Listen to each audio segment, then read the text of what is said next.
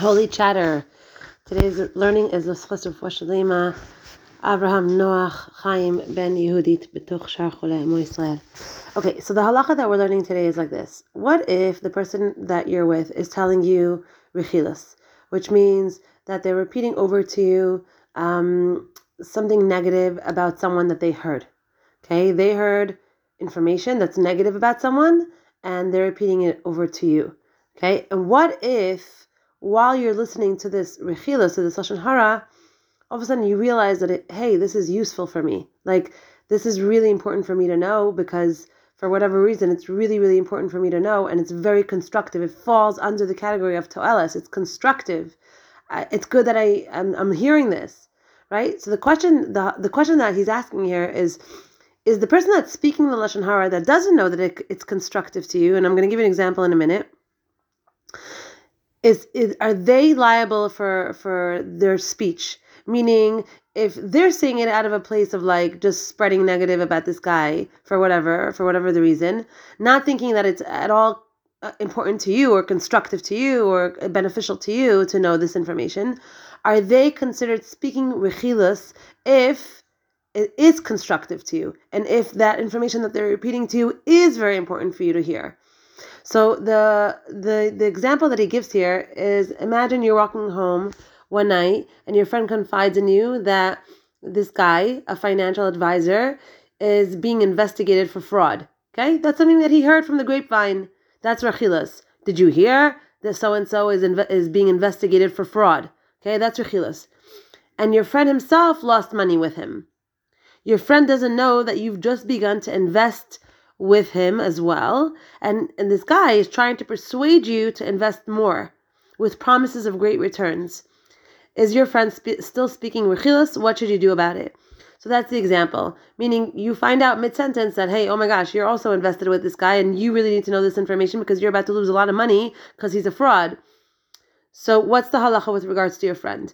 Unless the speaker knows that there's a constructive purpose to your listening, he is speaking rechilas, and you, by listening to it, are encouraging him. Therefore, the second you start realizing that the information is constructive that you're hearing, you need to tell the person that's speaking, hey, this is something that's very important that I know, and this is not just just useless words. This is not lashon hara. This is to'eles. And thank you very much for letting me know. It's important that you let the speaker know as soon as possible, because otherwise the speaker falls into the category of lo tilech rachil be'amecha, and is liable for those averos. So that's our halacha. And he continues and he says like this.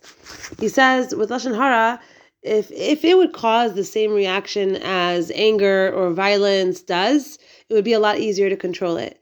But because lashon hara, what it does is that oftentimes it brings people together. You like, you're sitting with someone and there's a juicy thing to say about a person that you both know, and sharing that information with this person oftentimes bonds you to the person and bonds the person to you. So not only is it not like violence or anger that people are like put off by you if you get angry or violent or whatever, or in their face, or abusive or whatever it is. Not only is it not like that, it actually can have the opposite effect. It can bring people closer together. It can make people feel like they're sharing, something intimate with each other. And he says the analogy that Chavetz Chaim gives is that, imagine your friend invites you to dinner and he says to you, it's on me. The sky's the limit. Order whatever you want. And then he urges you to order the most expensive things in the menu, and a bottle of wine, and dessert, and all of it. And right before the bill comes out, he goes to the bathroom, and you never see him again. Okay, so now the bill's on you. And he explains to Chavetz Chaim that basically the same thing happens with lashon hara. That lashon hara can be delicious, it can be fascinating, it can be funny, it could be bonding, it can have all these great, side effects, this lashon hara thing.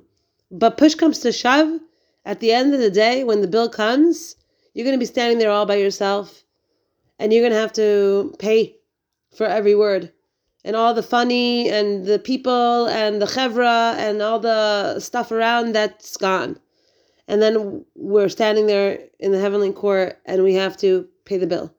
And we pay the bill with our own eternity, God forbid. So he says here in Mishnah Rav Aaron, he says a quote, he says, a man's entire essence and station in his spiritual life is determined by how much he values his potential. So a person's entire essence and station, his place is determined by how much you value your potential. Your potential, where you can go, the heights you're going to reach, the places you're going to get to in life, come at a cost. And oftentimes that cost is doing the right thing. And oftentimes doing the right thing is not so easy. But doing the right thing is always beneficial. Have a beautiful night.